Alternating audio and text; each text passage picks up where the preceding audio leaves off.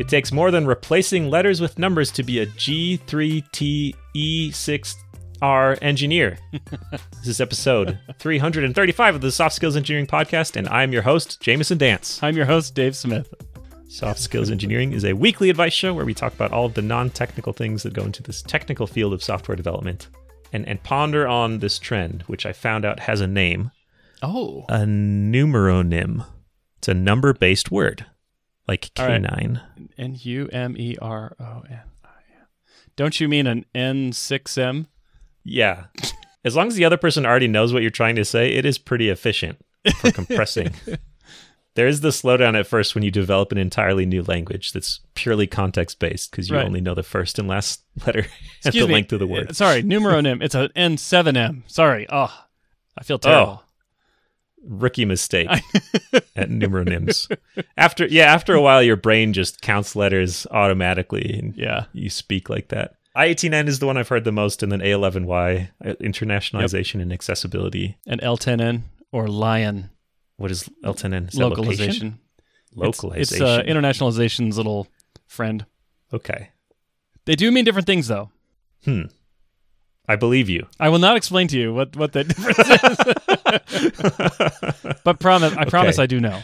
I promise that I super know as well. Dave, do you want to thank our patrons? Yes, I do. Thanks to those that are contributing where they get a shout out. One time, they are Joel Prail and the Saucy Paramecium. And to those that are contributing at the level where they get a weekly shout-out, they are Valentina Datafold, Santa Hopar, Noah Fraser-Logue, Kent C. Dodds, Memester Josh, Jenny Kim, Owen Chartle, Craig Motlin, I Love Mavis, The Stochastic Parrot, Alice Jost, Lanfuer, Pwil Gwinning, Coshocton, Ohio, patreon.com.au, we're hiring, Ira Jan, Monkey Face Emoji, Jonathan King, testing is documenting.org, Oladapafadi, Will Angel, Ganarar. Okay, this patron has been rearranging the order of letters every month, and I'm finally starting to see the pattern, and I love it. Ganarar, capital R in the middle there. Okay, Nick Hathaway, Travis Sanders, Braden Keynes, John Grant, Compilator with a K.se, Cody Sale, Nick Cantor, and Philip John Basile. If you would like to join this illustrious crew of contributors to the podcast, all you have to do is go to softskills.audio and click the Support Us on Patreon button.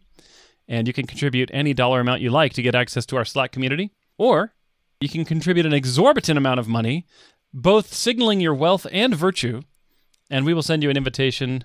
No, we will not. I said that totally wrong. We will say your name or any phrase or safe for work word or emoji of your choice on the podcast every single week, without fail. I'm sure you did a really great job on that. I was looking up what a paramecium is. And apparently it's a single-celled organism, a genus of eukaryotic unicellular ciliates. Huh. Oh, I remember looking at these in school. Don't they have hairs that move them around on the surface? Wow. How did you know that? I Googled it and saw a picture and remembered.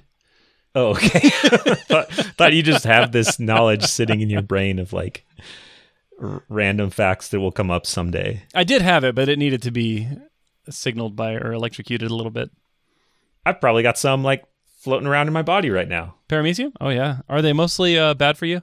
I don't know. It's in brackish water. Yeah. Stagnant basins and ponds. Not my favorite. Not my favorite thing to drink. Well, thank you, Saucy Paramecium, for your support. Usually you just cause infections. The sauce is the stagnant water. All right. Should we dive into our questions? Yep. Will you take the first one? Yes. This is from an anonymous listener who says, Greetings, Jamison and Dave. Love the show and all your shenanigans. I'm a mid-level dev who has quit my job, trademark, a few times. While I feel like I've absorbed some good experience from each company I've been at, I also feel like my training is not yet complete. At my last company, I hit my ceiling as a dev, but I also felt the bar was really low. I had to do a lot of hand-holding and fielded a lot of engineer questions that could have easily been Googled, and it was really frustrating. But now I'm at a place where I feel everyone else is head and shoulders above me.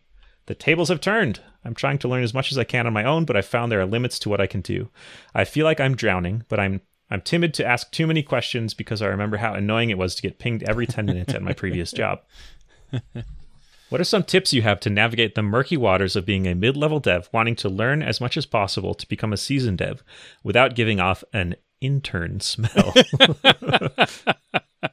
I like that. It's a vivid metaphor. Okay, I swear we're living in a simulation, and I'll tell you why. This question says, I feel like my training was not yet complete, which evoked a mental image for me of Star Wars, the original series.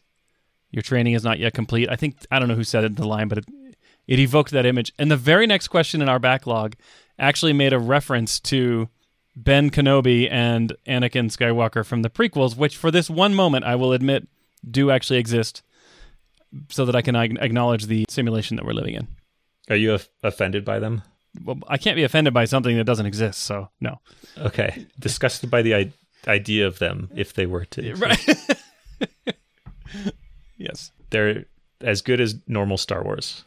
That's how I feel. To you? That's the most offensive thing I think I could say right now. Oh, Jamison. Like the only thing we disagree on. Yeah. Yeah, this is interesting. Yeah. I bet... What? Oh, go ahead. Oh, what is the intern smell? Smells like fresh coffee and enthusiasm. Being delivered on a tray to all the team members. Hey, everyone. Fresh coffee and lack of cynicism. What does cynicism smell like? Interns smell like the opposite of that. Whatever the room I'm in smells like. That's what cynicism smells like to you. Yeah, I guess. So, yeah, this is interesting. You're worried about being the person you were annoyed at your last job. Yes. Okay. I was going to say, I expect that you are not asking things that are easily Googleable. But there's a skill in knowing how to Google a question. And sometimes you don't even have the foundation of knowledge to know what to Google. So maybe to you, they were easily Googleable because you knew the answer already. And like you knew the magic phrases. So I'm going to start by planting some doubt in your mind before I tell you that they're probably good questions. But maybe maybe the other questions were good questions to the asker. Yeah, you're asking questions about context that is not public knowledge of the system. You're not going to be able to Google like what the engineer who left 4 years ago was thinking when they built this system that way. Right, of course. Or like abstractions that are internal or things like that. Asking why a lot of the time is a good question and is not easy to Google for. So you're saying that when you have a very specific question, you should try to hide that question inside of a more reasonable question that no senior engineer will balk at, such as, could you please share the historical context that led to this sequence of design decisions? What's the hidden question? The hidden question is, why am I getting this null pointer exception? Oh. Obviously. Please share the decisions that led to me typing this code right here that doesn't work. Show me the architecture decision record. Yes. Where we decided to use a language with null.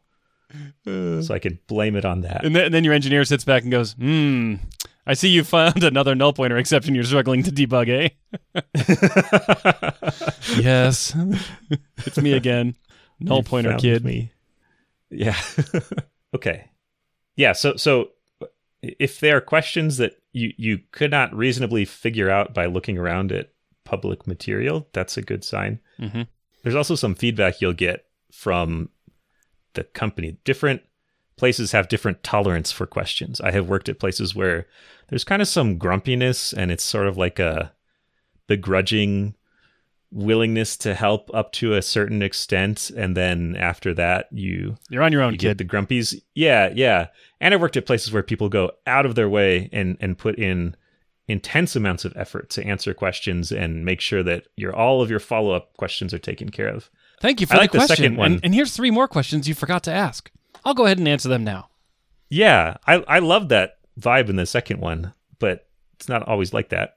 So if you see rolling eyes, or if you're in Slack and you see the rolling eyes emoji, it's funny because like, which one of those is communicating a stronger feeling? Is it hard? So let's see. Sometimes I conflate the rolling eyes and the like left and right looking eyes that mean I'm looking into this. Oh.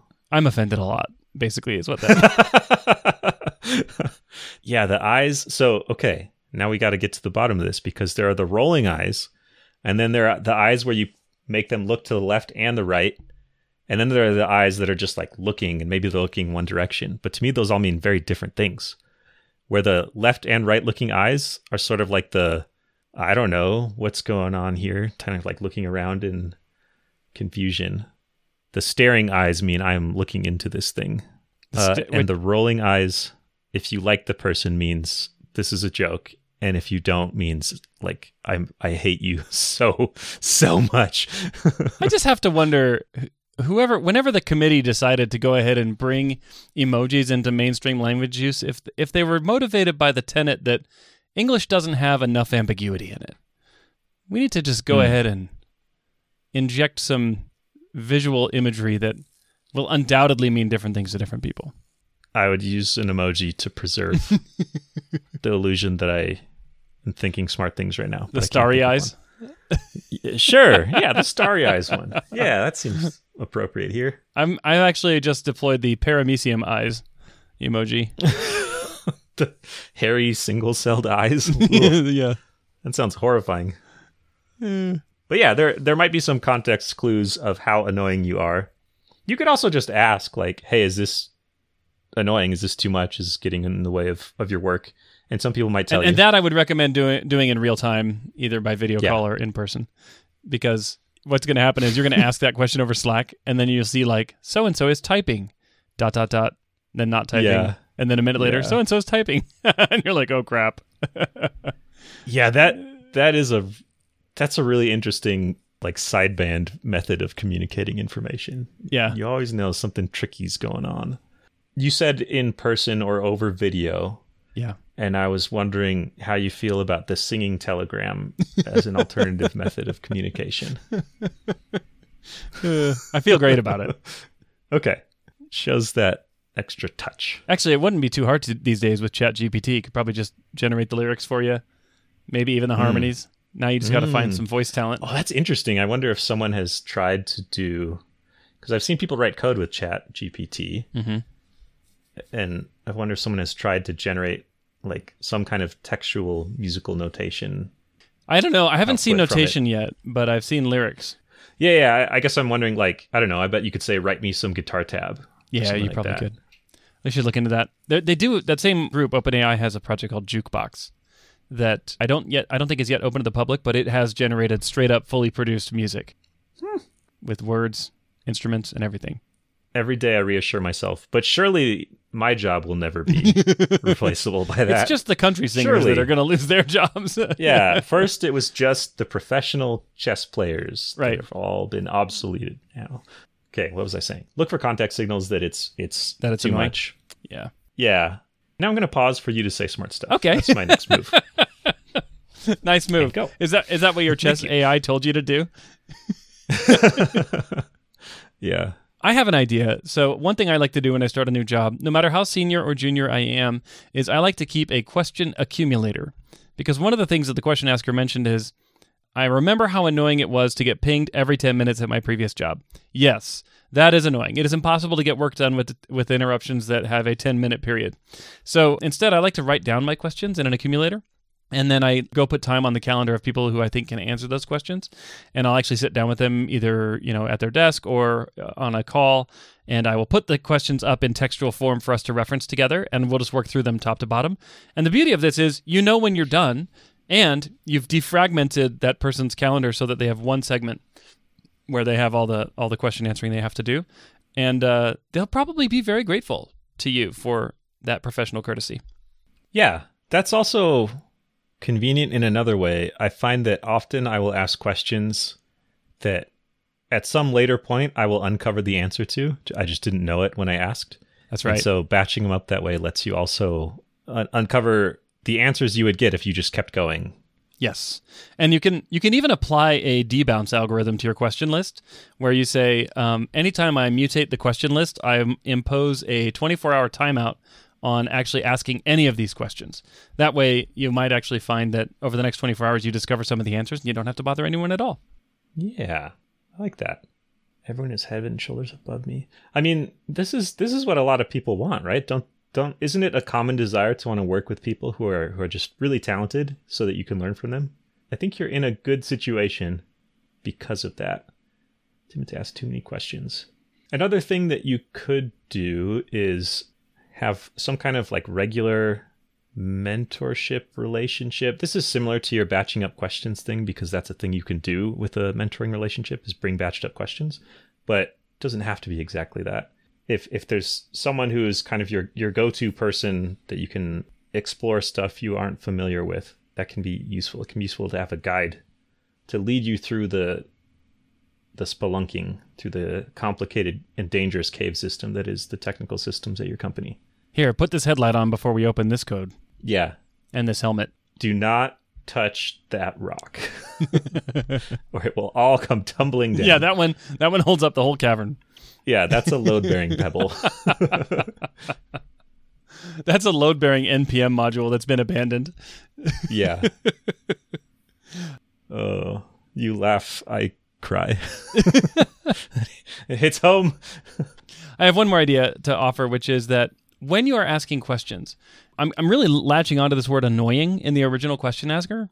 One thing that can make questions annoying is if it's clear that the question asker didn't do any work before showing up to ask the question. You know, it's like, I saw this, I didn't Google it, I didn't look for other references to this in our code, I didn't search our documentation repository, I didn't even try it, I didn't run the code, I didn't even try to compile it, I didn't git clone the code, nothing. And so if you will come with your list of questions, and then under each question, a sublist of the things that you have tried to answer that question and explain that to the question asker, not only will that make them think, wow, this person's great. They really try hard. They are coming to me not out of laziness, but out of a curiosity to learn. And I am the best source, clearly, after all that they've done. But also, it will help them to give you a better answer because they won't waste time with things that you've already tried. Yeah. Did you try Googling it? Yeah. That makes sense. I like that. I tried turning it off and on again. You might be seeing some pages. Yeah. Okay. Well, have we answered the question? I think so. I think that just to put a final point on my thoughts, I think that this question asker might be putting too much fear into their inability to ask interesting questions to the people that need to answer them. I actually think that a lot of people like to answer well-formed questions from people who obviously took their time to really formulate the question effectively, so that the question asker can have a productive response. And then again, last thing, I said again, but actually this is not a repeat. After you get the answer, be sure to thank the question answerer profusely. Say thank you and tell them you really appreciate their time. And just make sure that they know that it's time well spent and that you're going to remember it. And then don't ask them the same question again. Just write down the answers and then don't come back again with that exact same question. Yeah. The singing telegram comes in handy here again for the thank you note. You can write an ode to the question answerer. That's a good idea. All right. Speaking of question answers, that's what we are with that question. Yeah, and that last one was a cry for help. We answer so many questions, and very rarely do people actually send us a singing telegram to say thank you. You're saying that was an unmet need that I'm expressing? Yeah, exactly. That I'm subtly hinting at. I could count on one hand the number of singing telegrams Jamison has received as a thank you for his question answers. I mean, it's a fisted hand, but it is one. I mean, they never say whether that's an upper or lower bound. Like, I could count on infinity hands the number of singing telegrams I've received as well. I could count on 17 hands. How many? It's 0. Okay. Yeah, they just all be closed. Yeah. Okay, Dave, will 17 you answer? fists. Okay, sorry. Now for real. That's a message all of its own. If you're counting on 17 closed fists, that gets threatening. All right. Yeah. Will you read our next question? Yes, Dave? this comes from a listener named Charlie who says, nearly all your answers presuppose a software engineer has a good manager and leadership. Why is this? That's the whole question. That one hits home. Oh, yeah. I love this question. It's very introspective. It is. So we were talking about this a little bit, and I think one answer is, I think you said this, Dave. So I will say it, but give you the credit. All right. You'll win the soft skills bucks, or I don't know, Yeah. whatever the credit is, whatever unit it is. It's hard to predict behavior of bad leadership and bad management because there are so many different ways to be bad. Yeah. That if we're trying to defensively like guard against, okay, but what if they screw up in this way when you bring them this problem? It's tough to get anywhere, I guess. There's too many ways for that to go south. Or to explode into a combinatoric nightmare of quadrillions of That's why we just didn't want to. We know the answer. We just didn't want to spend 10 universe lifetimes explaining all the different permutations of wrong. Just for time constraints. Also, we couldn't find a podcasting hosting storage system that would allow us to store that much audio. Not yet. There's a market opportunity out there for some combination decision tree podcast storage. So why do you think this is, Dave? I think it's because I'm hopelessly optimistic and I've lived a charmed life. Do you think you have had bad leadership or bad managers? I think that I have had unskilled leadership and managers, but I have not had bad faith actors as leaders, I think. People who actually don't have the best interests of their team at heart. They exist. I just don't think I've had them in my own teams. I think I'm the same. Yeah, I've definitely had people who I disagreed with some of the things that they did or ways they approached problems, but I feel like we were definitely working towards the same goal. But we hear so often, and maybe this is a kind of an effect of our cynical culture that we live in, but we hear so often about nefarious people. I mean, I won't say any names, but in the headlines just recently, there was someone who billed themselves as essentially the biggest philanthropist the planet has ever seen, but then maybe not actually in reality a philanthropist, And so I think a lot of times we wonder, am I working for someone like that? Is my boss secretly working to undermine me?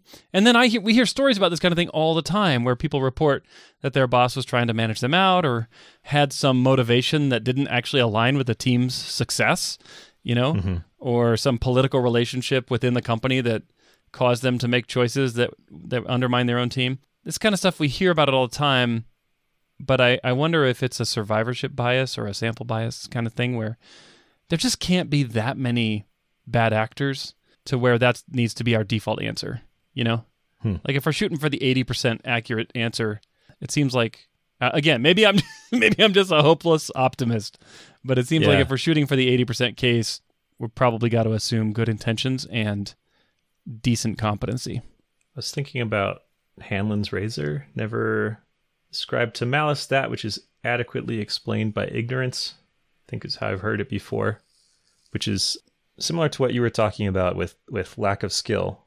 It's really easy to screw up, but be trying to do the right thing. And that can look like incompetence. And sometimes the lever you have as a manager or leader is bigger, so your mistakes can have larger impact. There's kind of more responsibility and more of a spotlight on you. So I feel like most of the leaders and managers I work with have been flawed humans who get stuff wrong sometimes, just like everyone else I work with. But the impact of getting stuff wrong can be bigger as a manager, so it sticks out more. I wonder if that's why. And there's the power dynamics that go with that. Like if you have a weird conversation with a coworker and you think, that's kind of awkward, you might say, all right, back to work. Yeah. If you have a weird conversation with your boss and think that's kind of awkward, maybe they're like plotting against me. That possibility doesn't come to mind as easily without the difference in power dynamics. Right. And maybe I'll spend the next few days losing sleep over this awkward conversation. Yeah. So what's that? There's got to be a name for this bias, right? Call it Dave's law. Oh man, I was going to call it the Jamison law. No, because that's one of the laws is you can never name it after. Well, I'm being pretty prideful here by assuming that I have formulated a new name-worthy law. But one of the laws is you can never name it after the person who formulated it. It has to always be someone else. Someone who stole the recognition, who's better at marketing. Yeah, and there's a name for that law, and it's not named after the person who coined it. So what is the bias here? It's that like you'll perceive, I don't know, weaknesses or flaws or failures. They'll be magnified in positions of leadership or something like that. Mm-hmm. Exactly. When there is a power differential in a relationship, then otherwise innocuous behaviors have like unreasonable or inequitable impact. Yeah, this is why they've never named a law after me. I'm going to write this down. This sounds cool. Well, not cool as in like, neat. It sounded pretty Outsized good impact. until I tried to say the words. No, that's an interesting thought. I'm sure there's a name for this already. I'm too skeptical of my own smarts to think like, no one has ever thought this before. Yeah.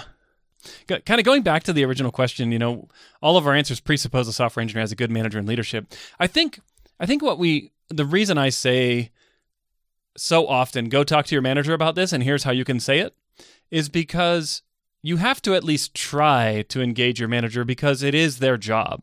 It's kind of like the same way that a company presupposes that it has good engineers working at the company every time they send a Jira ticket to an engineer to work on. I'm kind of presupposing because it's your job that you can do this ticket. And I think as a manager, we presuppose it because it's actually in their job description to handle the situation. So we send you there first. But trust me, Jamison and I are both very much aware that not all managers or leadership are going to respond well to that.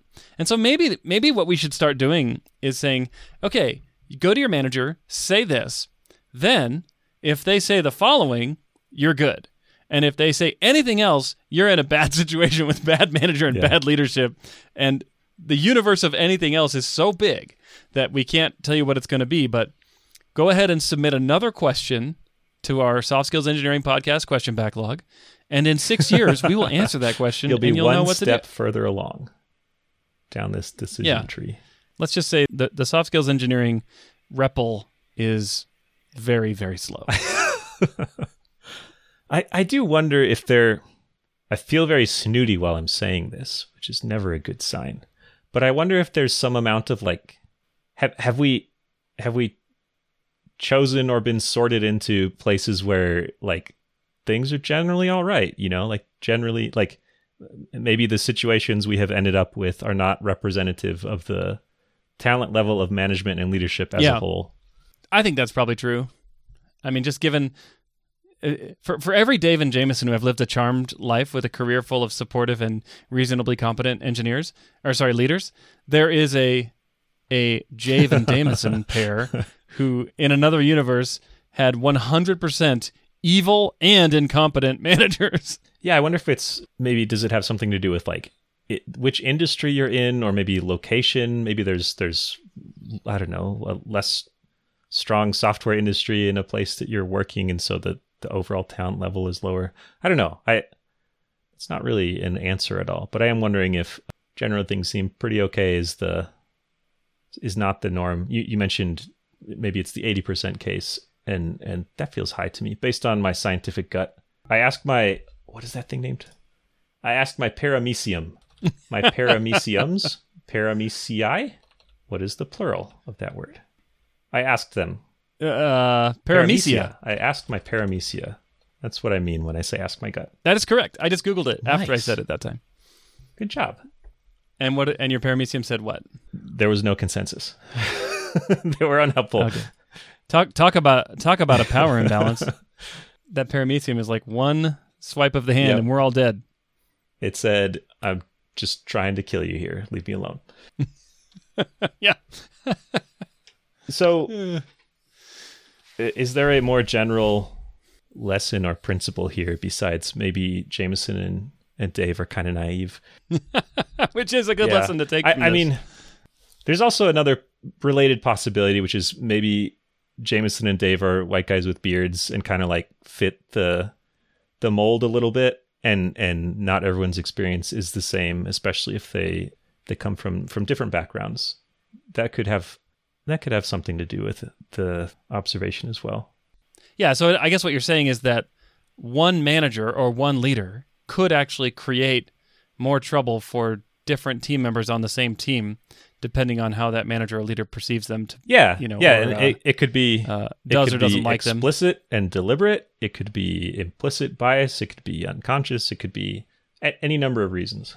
But that fact alone, if a manager singles out people on the team and treats them poorly, but treats other teams well, or other team members well, is in and of itself one of these indicators that the manager is not the rosy, perfect leader, And so, I guess the question, we just haven't been the recipient of that, of that bad behavior. Like, it's quite possible that others on our teams or people surrounding us have been the recipient. What's the opposite of beneficiary?